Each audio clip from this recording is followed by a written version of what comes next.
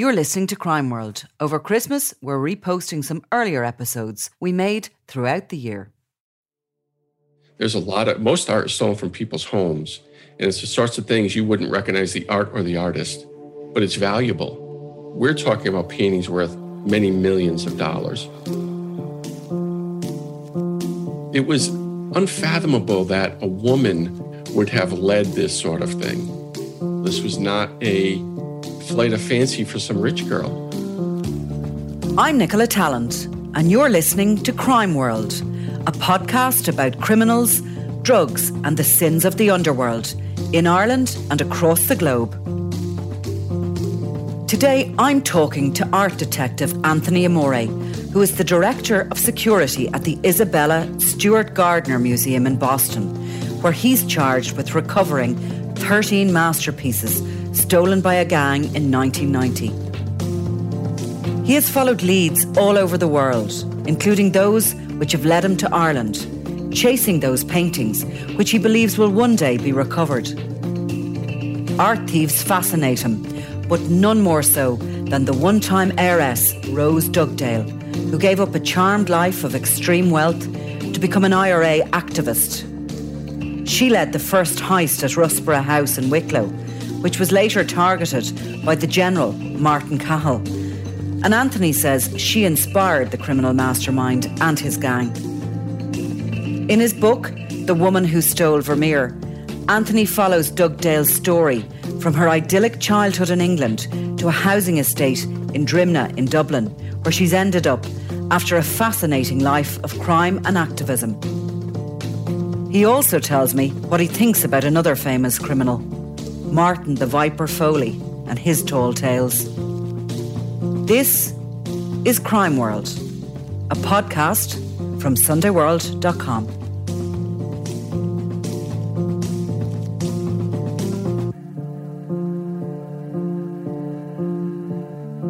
Anthony, I have to say, I get the impression that you quite like Rose Dugdale.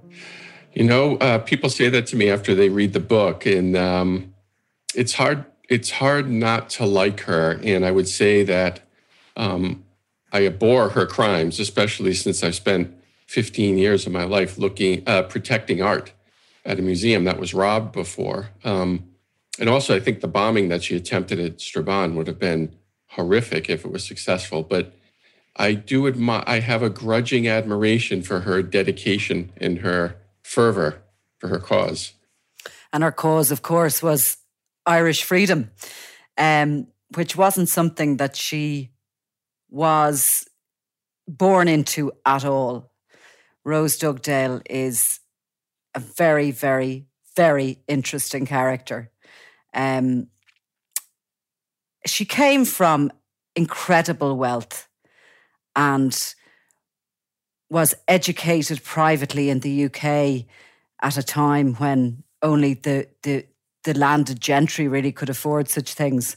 Tell us a little bit about her background and her very interesting arrival into adult life before the Queen. Well, you know, that is what makes her really interesting to me, is that she was what people now would refer to as the 1%. You know, and in interviews later in her life, she tries to downplay that a bit, but there's no question she was an aristocrat, that she was born into extreme wealth on Yardie Farm in Devon, with just rolling hills and horseback riding and every luxury a person could ever ask for in youth. She went to Miss Ironside's private school with women of her class, all of them equal footing with her in terms of wealth. And those are the people she associated with and had every luxury. But even though she tries to downplay that slightly, that's what kind of makes her more fascinating. So ultimately, as a girl of her upbringing would, the parents expected her to be a debutante, be presented to the Queen. It was, you know, an honor for the parents. And it was more of an honor and expectation because her year, which was 1958, would have been the last year. The Queen Elizabeth II, had announced that this would be the last class of debutantes presented before the Queen. So you can't think of a greater exclusive group than the last group to be presented before the Queen. So in order to be presented, you had to dress from head to toe in white. And, was there many of them? Was there hundreds of them every year, or just a smaller number? They literally had to go and dance, I think, and curtsy before the Queen, before they made their way on to find a man. It's really interesting because it's much more complicated and involved than I thought it was. So, yes, you're right about how they had to dress. They had to curtsy, but just not just curtsy, but be trained to curtsy by a specific trainer who was a ballet teacher who would teach prospective debutantes exactly how the proper curtsy was for those presented to the Queen. And it was a long affair. It wasn't just this one spectacular night. And to your question, there were dozens of them, but all very exclusive families. And there was this long affair in which the young women who would be presented were paired with men, many of them in the military, but of fine upbringing, officers in the military that they were sort of thought of to be married off to. You and I discussed before that there were these lists that the mothers would share about men who were not safe in taxis and such. And so it was complicated. It was really something Rose was not interested in at all, and only did it as part of not a wager, but a bargain with her parents. So it was a compromise that she made. I think I actually would have done it purely for that list of men that are not safe in taxis. We could absolutely all have done with that at some stage in life. From there, Rose begins to travel. I think she went to Cuba and she took a particular interest in Ireland. She's a tomboy and a rebel, really, during her, her early life. And when she has her education, she goes out into the world and she really embraces this anti-capitalism feel that is around at that time. Yeah, it's a good point. So in between being a debutante, the trade she made with her parents in order to accept being a debutante was that she would be allowed to attend Oxford, which is really a strange thing. And in 2020, to think that you would have to trade with your daughter to allow her to go to Oxford as if that was some concession seems really foreign, but that was the case at the time for a young woman who wanted to study instead of just being married off. And she didn't stop at Oxford where she studied philosophy, but then she came to the United States, and her later she is not a fan of the United States and the capitalist society, but it wasn't exactly true at that time because she came to America to study. She applied and was accepted to go to Mount Holyoke, which is here in Massachusetts, a women's school, pretty exclusive, and even traveled the country. She took this is not a woman of the people at the time. She had her sports car shipped over to the United States, and she traveled the country in it during a break. But then went on and got her master's, back to England to get her PhD, taught students, participated in sit-ins. But you're right, it's really in 1968 when she goes to Cuba with a bunch of students who are sort of looking at radicalism and looking at anti-capitalism, and goes at the invite of Castro to study the revolution there. And listen to his speeches and meet the people. And of course, Castro convinced them to do some free labor for him in the fields as well, in the blazing hot sun of Cuba. She really took to it. But the reason I point out that the 10-year difference is because the students she went with were younger than she was. So she was a bit advanced, not much older, but somewhat older. So she was in her later 20s when she was with other burgeoning intellectuals. For instance, I always point out that Christopher Hitchens was one of the people that was there as well, and he didn't buy into it as much. But she totally bought into it and loved the experience, and it was probably the most formative experience of her time. And she when she came back to England, I think she sort of saw the Irish fight then as maybe closer to home. Obviously, London was under attack from IRA bombers. There was the famed bombings at the Old Bailey, and she sort of gets involved, does she not, in the Republican movement in the UK, first of all, in London, and starts to give away all her money. Exactly. So when she goes back to England, she sets up a tenants union in Tottenham. And this is really interesting to me because you can see in vivid color her move towards Irish republicanism. So she first starts fighting on the behalf of women whose husbands are in unions, but they're in jail, or people who are homeless that need an apartment, and she would get them to squat in apartments, and she would go fight for their rights. She was a feared advocate for the less fortunate. Civil servants would dread seeing her walk into the office. Soon she meets a guy named Wally Heaton, a union leader who's a rabble-rouser and a revolutionary, self-described revolutionary, who is still alive, actually. He's 94 years old. He read my book and loved it, thank God, because he would have made it known if he didn't. But what's really interesting to me is when he starts working at the Tottenham Tenants Union with her, they set up, and I have photos of it, the Irish tricolor as the banner above their door. So even though they're there working for people in Britain, they're expressing their sympathy, their federation with the Irish Republican cause. And to think in Tottenham at the time, when, as you said, there were IRA activities going on, mostly in Northern Ireland at the time, but still, that is a huge statement. So she was loud and proud about her support for the Irish cause. Wally Heaton would have been a man that you mightn't have got into a taxi with, or that wouldn't have been safe in a taxi, I would have thought. He was married and bit of a cad. I won't say too much about him because he's still alive, obviously, but he got involved in her money. He seemed to want quite a bit of her money, and she was very quick to give it away. When she came to the end of what she had, she then turned back to her family, who she had separated a lot from, and she went with him and robbed her own family home. Her first art heist was actually in the Dugdale family mansion. Right. It's really an amazing thing. So you said it perfectly, and I'm happy to say, so Walter was a revolutionary and a man of the people, but Rose was extremely wealthy, and her family never cut her off. They gave her an enormous amount of money, but she spent it faster than they could give it to her. And she would give it to people in Tottenham as well, but she spent a lot on Walter. So even though he was a union leader and really working class, he took to driving a Mercedes with her money and wore the finest suits. And she gave Walter and his wife tens of thousands of pounds.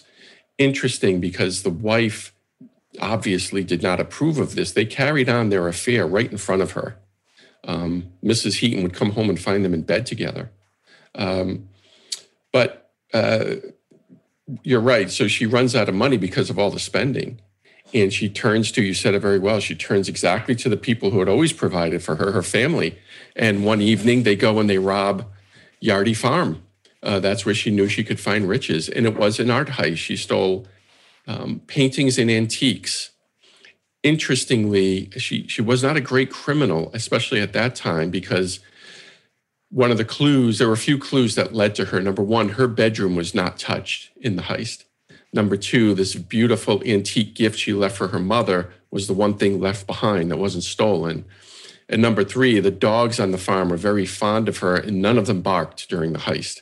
So the authorities are onto her quickly. But even at that point, if she never did another thing, a major art heist like that would have made her a singular individual in the annals of art crime, because no woman had ever mastermind such a crime before. Now, you have the authority to tell us that, because your job is as director of art crime and investigation. Is that the title, or is it? It's close. The title is Director of Security and Chief Investigator at the Gardner Museum in Boston. where famously a number of works of art, priceless works of art, were stolen 30 years ago. And we'll come on to that again. But it was a rarity, art heists were a rarity by women, and probably also by people who knew what they were stealing. Well said. It dawns on me that you know crime really well. So your questions are better placed than most interviewers. Yes, she still is the only woman really to do this, even if we stopped at that heist. But the idea that she would know what to steal, she was better educated. The vast majority of your art thieves are more like Martin Cahill, who was a great thief, a thief who was always stealing things, but wasn't educated on art by any stretch. And the same is true in the United States. Art thieves are not people who know art. They just know the big names. So you're right. She is a rare breed in both respects. In her own home, she knew exactly what to go for and what to leave behind. Was she immediately suspected? Yes. Yeah, she was immediately suspected. Her family was well aware that she had taken this turn and that she had taken up with criminals. It wasn't hard to guess that she might have been involved in this. And she was caught rather quickly. I suppose if you have somebody like that who knows what they're doing, the great hope is that they might care for the paintings rather than leave them in damp conditions or other conditions that might damage them. Were all the works of art she stole from her own home recovered? They were all recovered, yes. Everything that was stolen in that heist was recovered. And she and Walter were arrested and tried and convicted. And interestingly, Walter, who had a criminal record, was sentenced to 6 years in prison. And Rose was convicted as well, but she was given a 2-year suspended sentence and a fine. And in a classic, one of the world's great examples of a judge misjudging a convicted person, the judge said that she was unlikely to offend again, and this was a one-off. And most interestingly to me, said that she had fallen under the spell of Wally Heaton. So that's really fascinating to me because in 1974, apparently, and all the newspaper reports substantiate this, it was unfathomable that a woman would have led this sort of thing, right? So when people would analyze her crimes in years after, they would say she must have fallen under the spell of Walter Heaton and later Eddie Gallagher. But the fact is the men fell under her spell, which makes her, and I think the book, that much more interesting.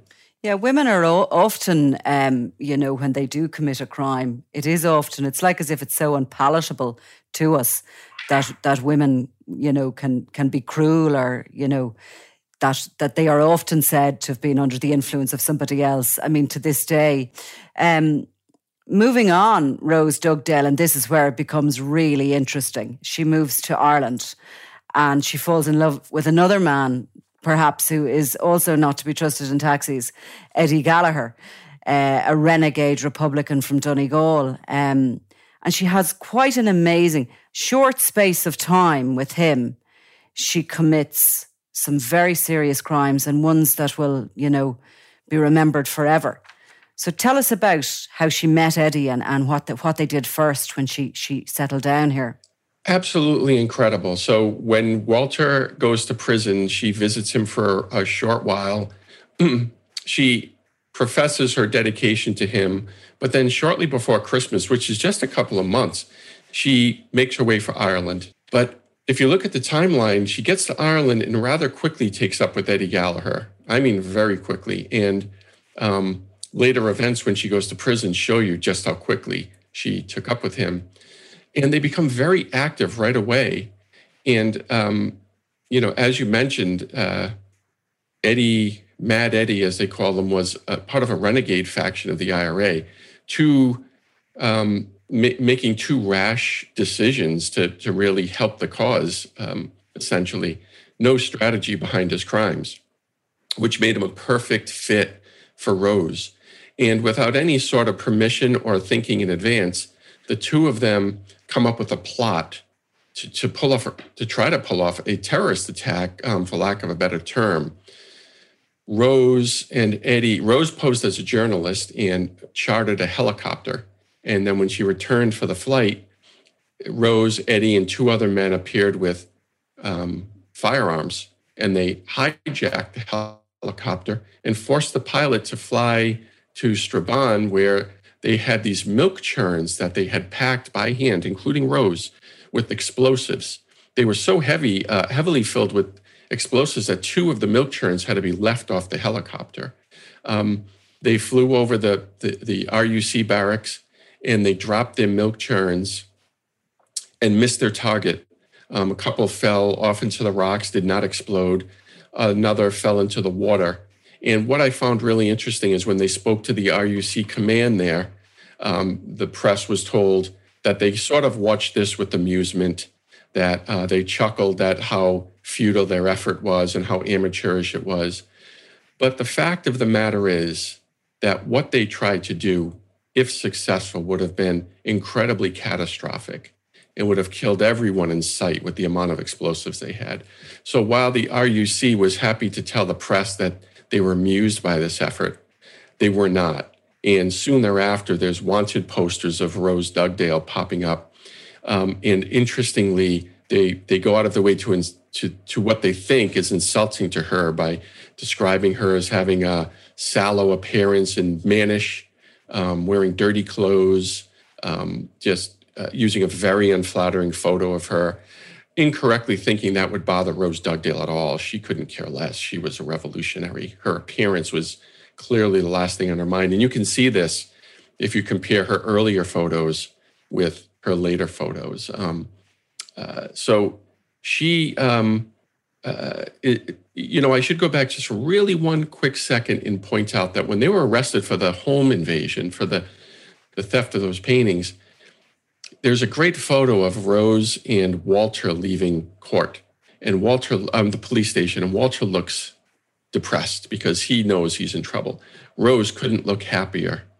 This was what she wanted for her life.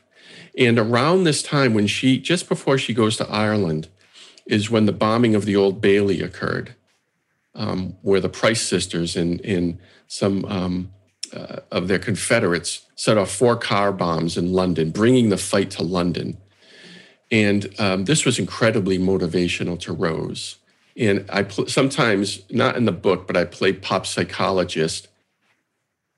And I have this theory that if Rose could have been anyone else in the world, it would have been Dolores Price. So these two lives intersect at this point.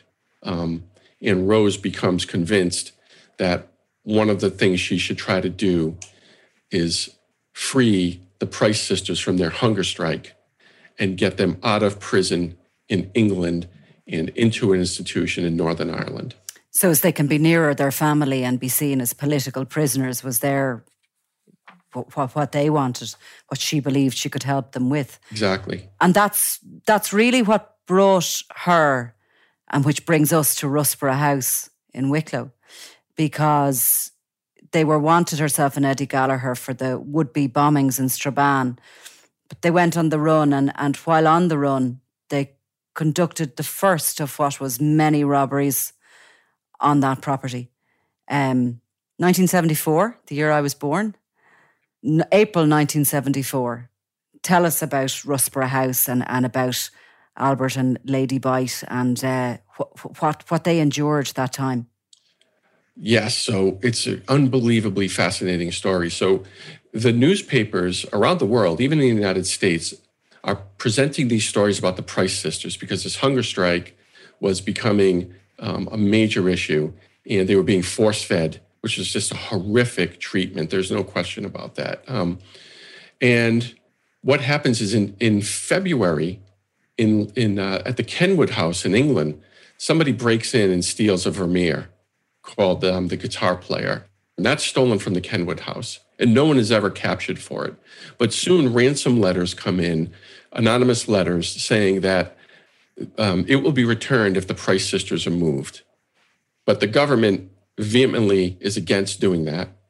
And moreover, people aren't sure if those are for real. So the captors of that painting send a piece of the canvas from the side of the painting to the authorities, and it's for real. Weeks later, another theft occurs of a Vermeer, and that is in April, when the servants' quarters door at Rossborough House, the bell rings, and a young 14-year-old child of a worker there opens the door and finds a woman speaking in broken French that her car is disabled and she needs some help. And the young man opens the door fully to let her in. And then two men swoop in with guns and subdue him and subdue the other people in the house. But they're relatively gentle with the workers in the house, the servants. But when they get to a drawing room where Sir Bate and Lady Clementine Bate are listening to their phonograph, they're very rough with them. And then you start to see the nature of these people. They're yelling at them, calling them capitalist pigs. They strike Sir Alfred in the head with a gun and cut him, essentially hog-tie him on the floor. They drag his wife. You talk about two aristocrats. I mean, couldn't be more wealthy, diamond heirs to a diamond fortune. They throw her in the dirt floor cellar and again call her a capitalist pig. And then something remarkable in the annals of crime happens. These thugs who are committing these rough crimes are directed by the woman, and she tells them what to steal. They wouldn't know what to steal. They would have to guess, but she knew. And that woman was Rose Dugdale. And she knew art because her mother worked in a gallery, was an artist herself, and she was in charge.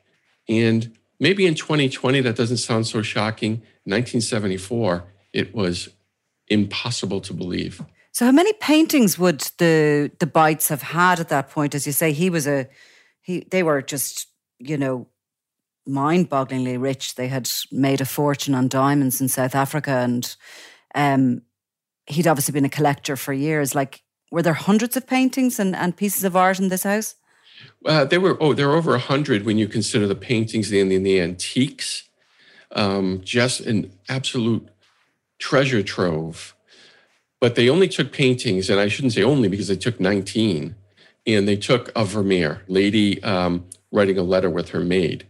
Those two paintings are, if you tried to sell them in the open market today, they would bring in hundreds of millions of dollars.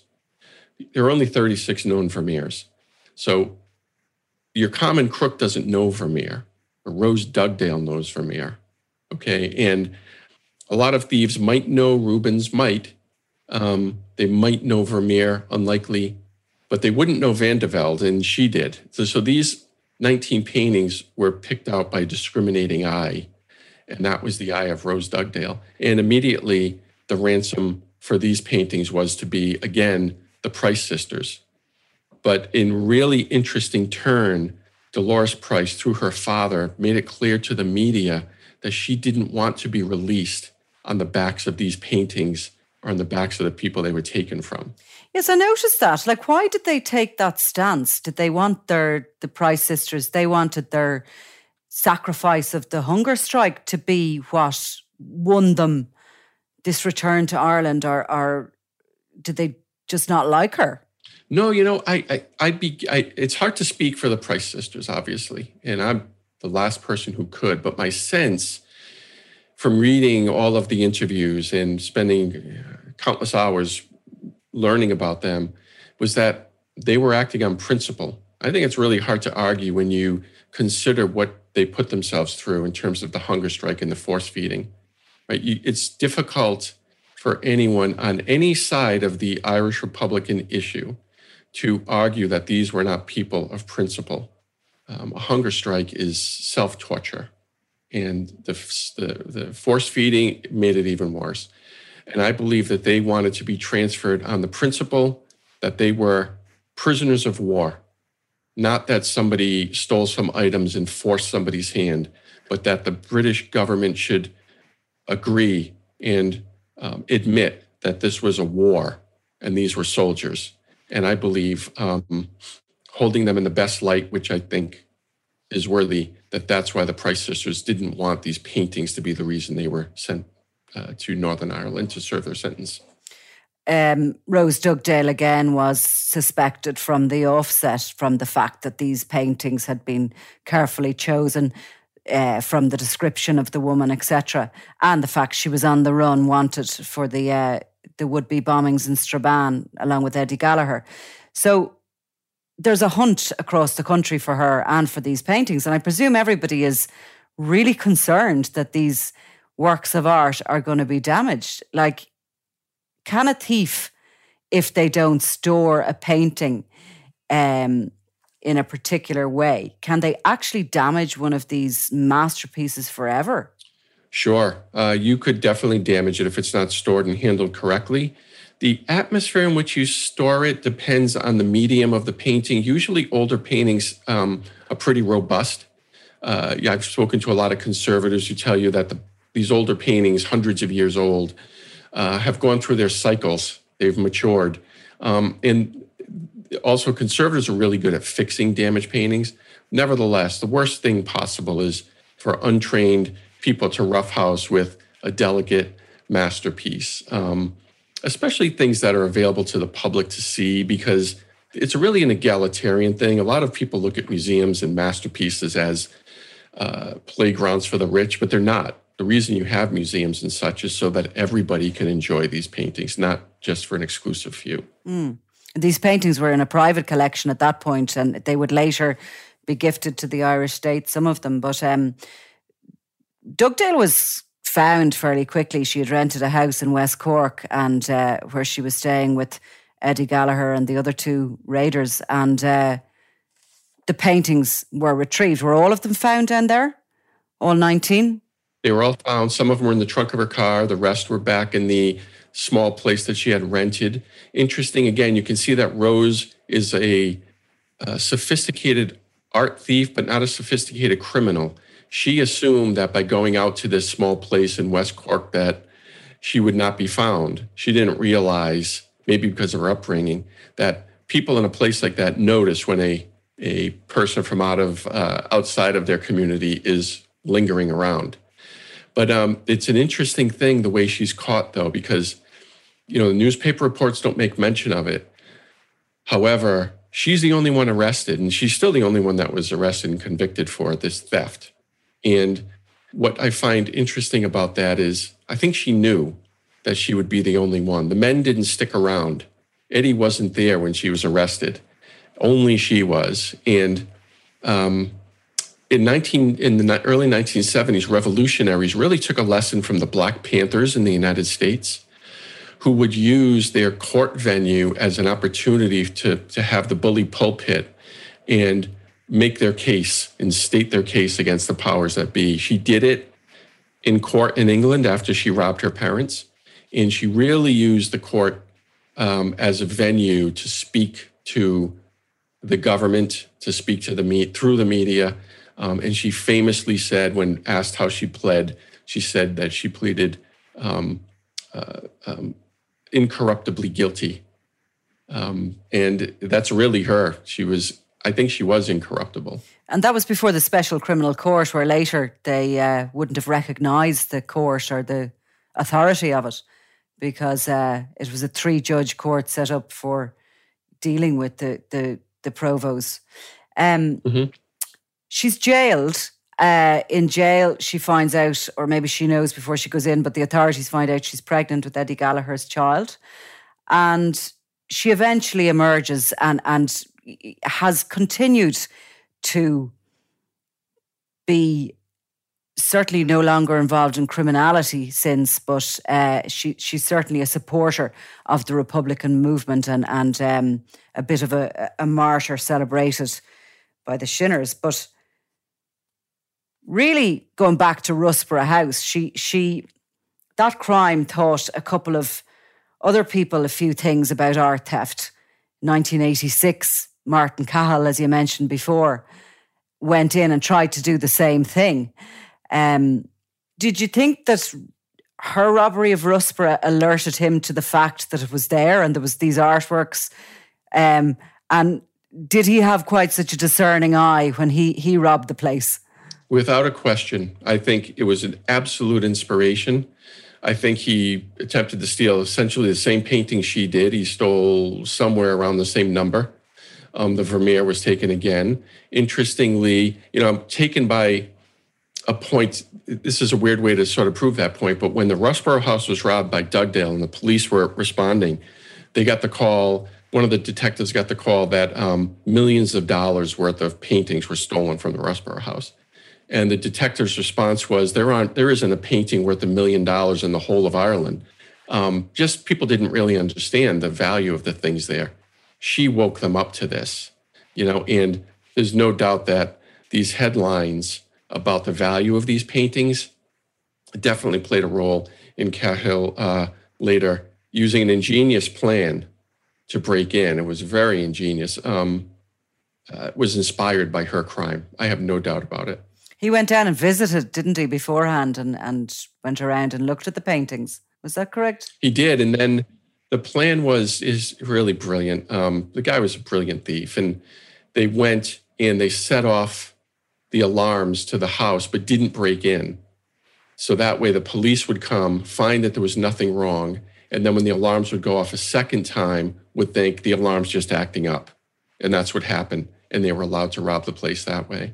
But Cahill is in an exclusive class in terms of ingenuity. From memory, didn't he store, or was supposed to have, there was so many rumours about those paintings, and it's always difficult to, separate fact from fiction when it comes to the criminal underworld. But did he store some of those paintings in a graveyard or bury them in the Dublin mountains, or?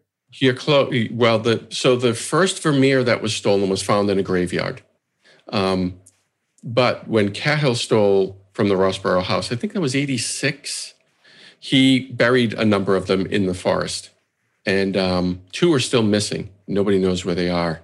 I did actually get a call from a kind person in Ireland who didn't identify himself, but said he saw Cahill burying paintings in the woods and thought maybe they were mine from the Gardner Museum. But when he told me the timeline, it was much closer. It was before my theft, and it was much closer to the Russborough house theft. So perhaps that's where those 2 remain. And would they disintegrate eventually? Yeah, that would be a bad situation. I mean, putting them in the dirt, if they're not sealed in a good way, that would even just maybe pest infestation, eating away at the canvas and stuff and such, that would be tragic. Sure would, if insects ate a painting of such value. So what happens? And we spoke earlier, you mentioned that there have been 2 significant robberies in the Netherlands of artwork since last March, in the last couple of months. What happens with these paintings? How the hell do you get rid of them? How do you sell them? If they're so famous, obviously you can take them and look for ransom, etc., but that has kind of not really been something of modern times, ransom seeking. What do you do with these paintings? I mean, surely they've been catalogued, who owns them, where they are. So are there buyers out there who will actually, spend money to have these stolen works of art hanging in a basement so they can just see them for their own pleasure? Or what happens with them? It's a great question. And Rose is an outlier again because she stole her paintings for a political motive. Excuse me. So she wasn't looking to monetize them. In the vast majority of these masterpiece heists, people are looking to monetize them. They think, if I steal this, I can sell it on the black market. But no such black market exists for sorts of paintings. They're just simply too valuable. So if you steal a painting worth $30 million, you're not going to find a buyer who's going to give you 10% of that, because who's going to buy something that highly recognizable they can never show anyone, give you $3 million for it, and only get into trouble for it? So it just doesn't happen. So, there's a former FBI agent in the United States named Robert Whitman who put it really well to me years ago. And he said that art theft is not stealing the stuff, it's selling it, because there are no buyers for them. So what really happens is these thieves, in the vast majority of cases, wake up the next day to find out these things are so recognizable, nobody wants them, they're too hot. And they wind up hiding them and trying to find a creative way to use them. And occasionally they will be returned and the press doesn't know how, but that's typically because there's some bargain made, for a lower sentence, or, a criminal gets in trouble 6 months later selling cocaine and they trade the paintings to get out of trouble. Or they use them as collateral in the drug trade. I have this, it's a bona fide, I have this much money worth of art. So if I don't come up with the money, I'm good for it. Or it's used for money laundering, as you mentioned to me earlier today. So you have to get creative when you steal these masterpieces, because there's no Dr. Evil out there or Dr. No, who's got an underground lair with these types of paintings hanging on his wall for only him to enjoy. It just doesn't happen. Well, maybe there is, because, there's still some of them that just never show up, isn't there? Including what you described as your own. Tell me about your own robbery. So 30 years ago, two thieves disguised as police officers came to the Gardner Museum here in Boston overnight, and they talked their way into the building. And once they were in, they subdued the two guards who were on duty, tied them up in the basement with handcuffs, and they went upstairs and they stole 13 pieces of art, including, again, a Vermeer and 3 Rembrandts, a Manet, Flink, Degas. And the paintings are worth well over $500 million. So it was the biggest heist of any type of property in the history of mankind. No way the thieves could have anticipated that the stuff would be that valuable. And as a result, it's never shown up. So I do believe that if some evil billionaire somewhere had them on his wall, over 30 years, someone would have told us, because we have a $10 million reward for information that leads to the return of these paintings. So you don't have to give them to me. You just have to tell me how I can get them. Well, the evil billionaire would have surely married a woman who would have got sick of him, and then she would have phoned you for her get out of jail 10 million. You're exactly right, Nicola. In reality, these older cases like mine are solved because wives become ex-wives, and girlfriends become ex-girlfriends, and children become estranged, and the bad guys aren't as scary. So eventually it's someone like that who does talk. Now, your own theft there, which has been subject of much speculation over the decades and has probably been something that has engulfed your own life in the hunt for them, it also has brought you to Ireland to an extent. And there was a documentary shown recently on the BBC, and a story actually I wrote about last year. Martin Foley, the same Russborough House wannabe, had been dealing with an art investigator called Charlie Hill, an English former Scotland Yard detective turned art detective, and he had told him a story that some of your paintings were here in Ireland and that they had been sent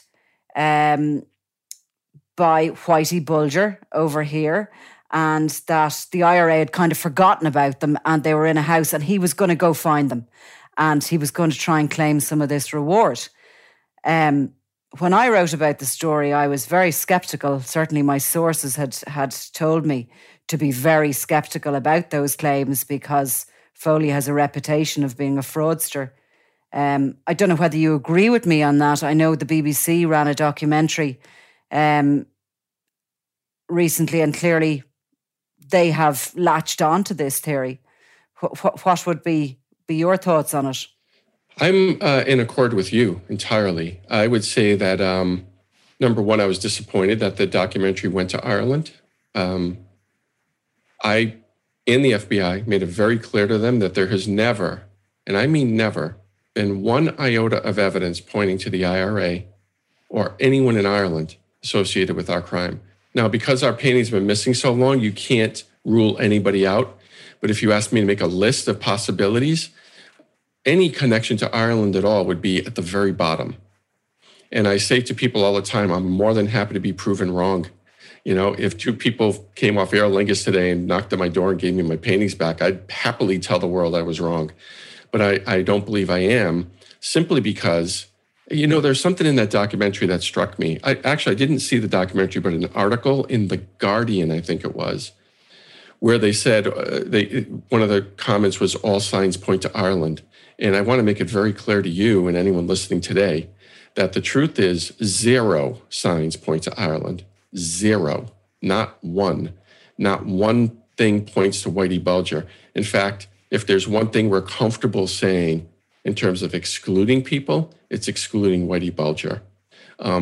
It's just such a amateurish supposition that Whitey Bulger was involved. People who say that don't know much about Bulger or his gang. For the first part, he wasn't a thief. Thievery wasn't something he did. He was an extortionist, a murderer, and a drug dealer, and a rat for or a grass for the FBI. But he wasn't a thief. And secondly, we know that every member of his gang, everyone except one guy, has turned state's evidence on him and admitted complicity to countless murders. It is hard for me to believe that they would admit to strangling a young woman and burying her in a basement, but wouldn't say where a Degas sketch is. It's absurd. Bulger was apprehended and had every opportunity to tell us where the paintings were to save his girlfriend from going to prison. He knows nothing about it. We know from his gang that he tried to find them after they were stolen, was unsuccessful, and moved on. Bulger had nothing to do with it. Even if he did, the idea that that the IRA would have even trusted him at that time is ludicrous, because not long before the theft, a shipment of arms from Boston was sent to Ireland, and someone here who was a grass as well snitched, and that shipment was intercepted. The IRA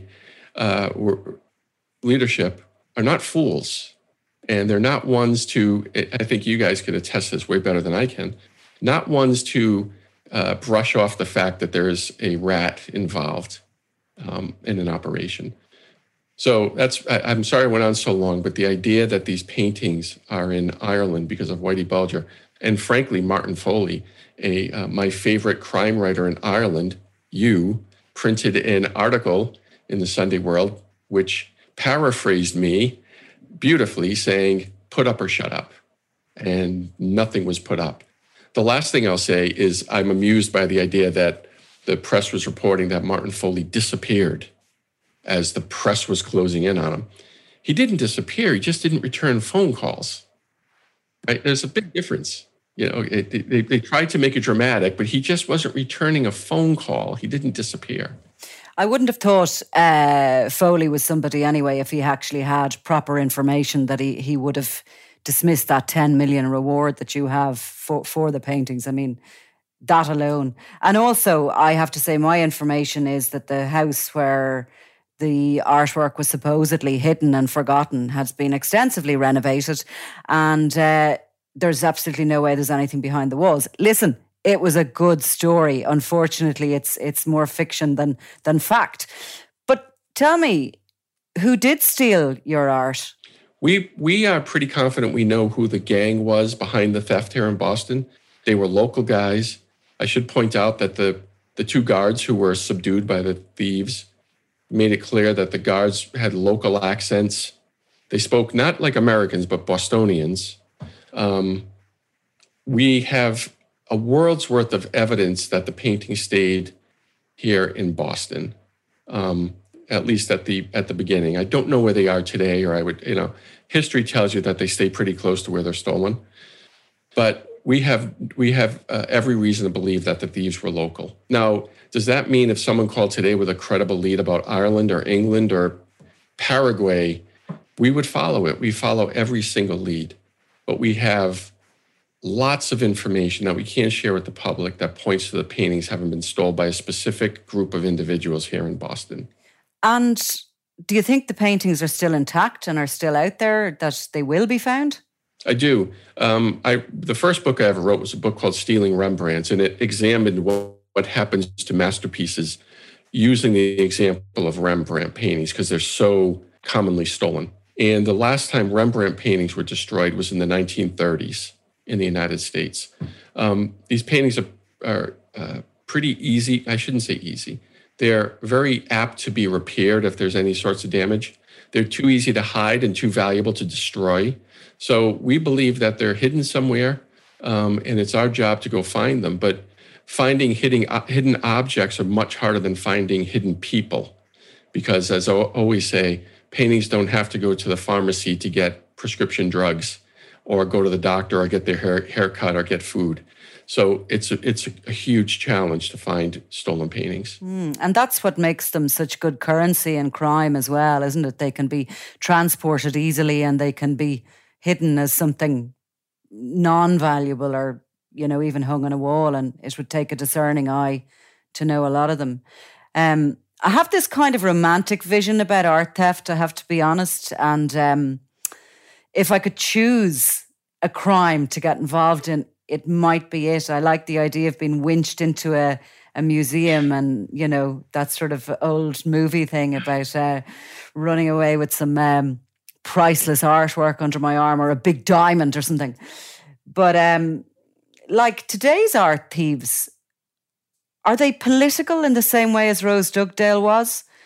Have we seen anything like that in recent times, even with ISIS and other movements? Have they used art, or can they just no longer get at it? Is security so good now? Well, ISIS is said to have done things with antiquities, which is slightly different. Things from archaeological digs or the sorts of things that can be trafficked a little more easily. But in terms of what Rose did, she is really an outlier. The idea that someone, in every respect, this is why I wrote the book, someone of her upbringing, someone of her motivation, someone of her gender, someone of her discriminating eye, and someone with the motive that she had is singular. I can't think of a good example of someone else doing what she did for a political purpose like hers. I'm sure there's one or two, but I'm talking about masterpieces here also. There's a lot of art theft. There's most art is stolen from people's homes. And it's the sorts of things you wouldn't recognize the art or the artist, but it's valuable. Art has an intrinsic value, and some of it's worth thousands, right? But we're talking about paintings worth many millions of dollars. And it just can't be overstated what she did. And, when I approached the book and her story, I was fascinated by the Rossborough House because that's what I do for a living, is look for stolen art and try to protect it from people like you who want to steal art now. But when I got further into her story, think about, you mentioned that she had her son Rory in prison. Well, she had him in December after she was incarcerated. And she knew she was pregnant because she snuck out a thing of urine to her attorney. And she conceived Rory so soon after she left Walter and met Eddie in Ireland. And then she also went on a hunger strike. And then Eddie Gallagher decided he needed to get her out of prison. And he took Harema hostage for the longest hostage situation in Irish history. So it's these firsts that keep happening. And then even after that, the Irish government lets the two of these two prisoners, Eddie and Rose, get married in prison. And it's just almost out of Hollywood. But her life is that incredible. It's certainly full of passion all the way, isn't it? Without a doubt. Listen, it's a fantastic book, The Woman Who Stole Vermeer. I've read it. I would suggest anybody who hasn't goes out and gets it, because the story of Rose Dugdale is fascinating. And I suspect we might be seeing it on the big screen too. That's the hope. I mean, if there's ever a life that is suited for a limited series on Netflix or some streaming service, it's Rose Dugdale. She's far more fascinating. I'm watching The Queen's Gambit now. Have you seen this on Netflix? I'm about to start. You're going to like it, but you'll watch it, and I'm jaded and I'm biased, of course, but you watch it saying, my God, Rose is far more fascinating than this chess player. But you'll enjoy it anyway. It's very good. Anthony, I actually found Rose Dugdale around 2013 or 2014, and she was living in a suburb of Dublin in an ordinary house. And she didn't want to talk to me. I don't think she wanted to talk to you either. She chooses her friends, I think, maybe wisely in the case of me. But she, she's living still an incredibly ordinary life. She never went back to the money or went back to the luxuries she was born with. So from that point of view, I think she's someone to be admired as well. But I agree with you. I agree. If I could just say, when she was active and she was on the run in Ireland, some people were skeptical of her because of her background, a professor, Oxford PhD from great wealth in Britain. And her family never disowned her. She got all of her inheritance and everything else. But at this stage in the game, and for the last number of years, people in Ireland, I think, have grown to some affection for her because she has proven that she was the real deal. This was not a flight of fancy for some rich girl. She's lived the life now into her twilight years. An amazing thing with her is now she was on social media pretty actively up until a few years ago, and her profile photo on Facebook and Twitter is this Vermeer painting she stole. And now she's accepted by the IRA in a way she wasn't back then. They disavowed her, but now you see photos of her with Jerry Adams, and she does education for Sinn Féin. I don't know how active she is anymore, but I'll give you this one last anecdote. When the book came out and the advertisements started on social media, a lot of Irish people would comment under the ad saying that my book was a travesty and it's full of lies and she was a wonderful woman. And I keep saying, you need to read the book. This is not an attack on her. So when you opened our conversation with, I have affection for her, I hope that people give the book a chance in Ireland, those who support Rose, and they'll see this is not an attack piece and this is not a smear in any way. Okay, Anthony, thank you very much. It's been my great pleasure. Thank you.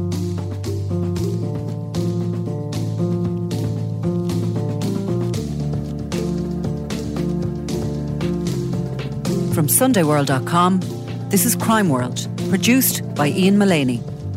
Available online and on all podcast platforms. If you enjoyed this podcast, please leave us a review. And if you want to get in touch, check out our Facebook page, Crime World with Nicola Tallant.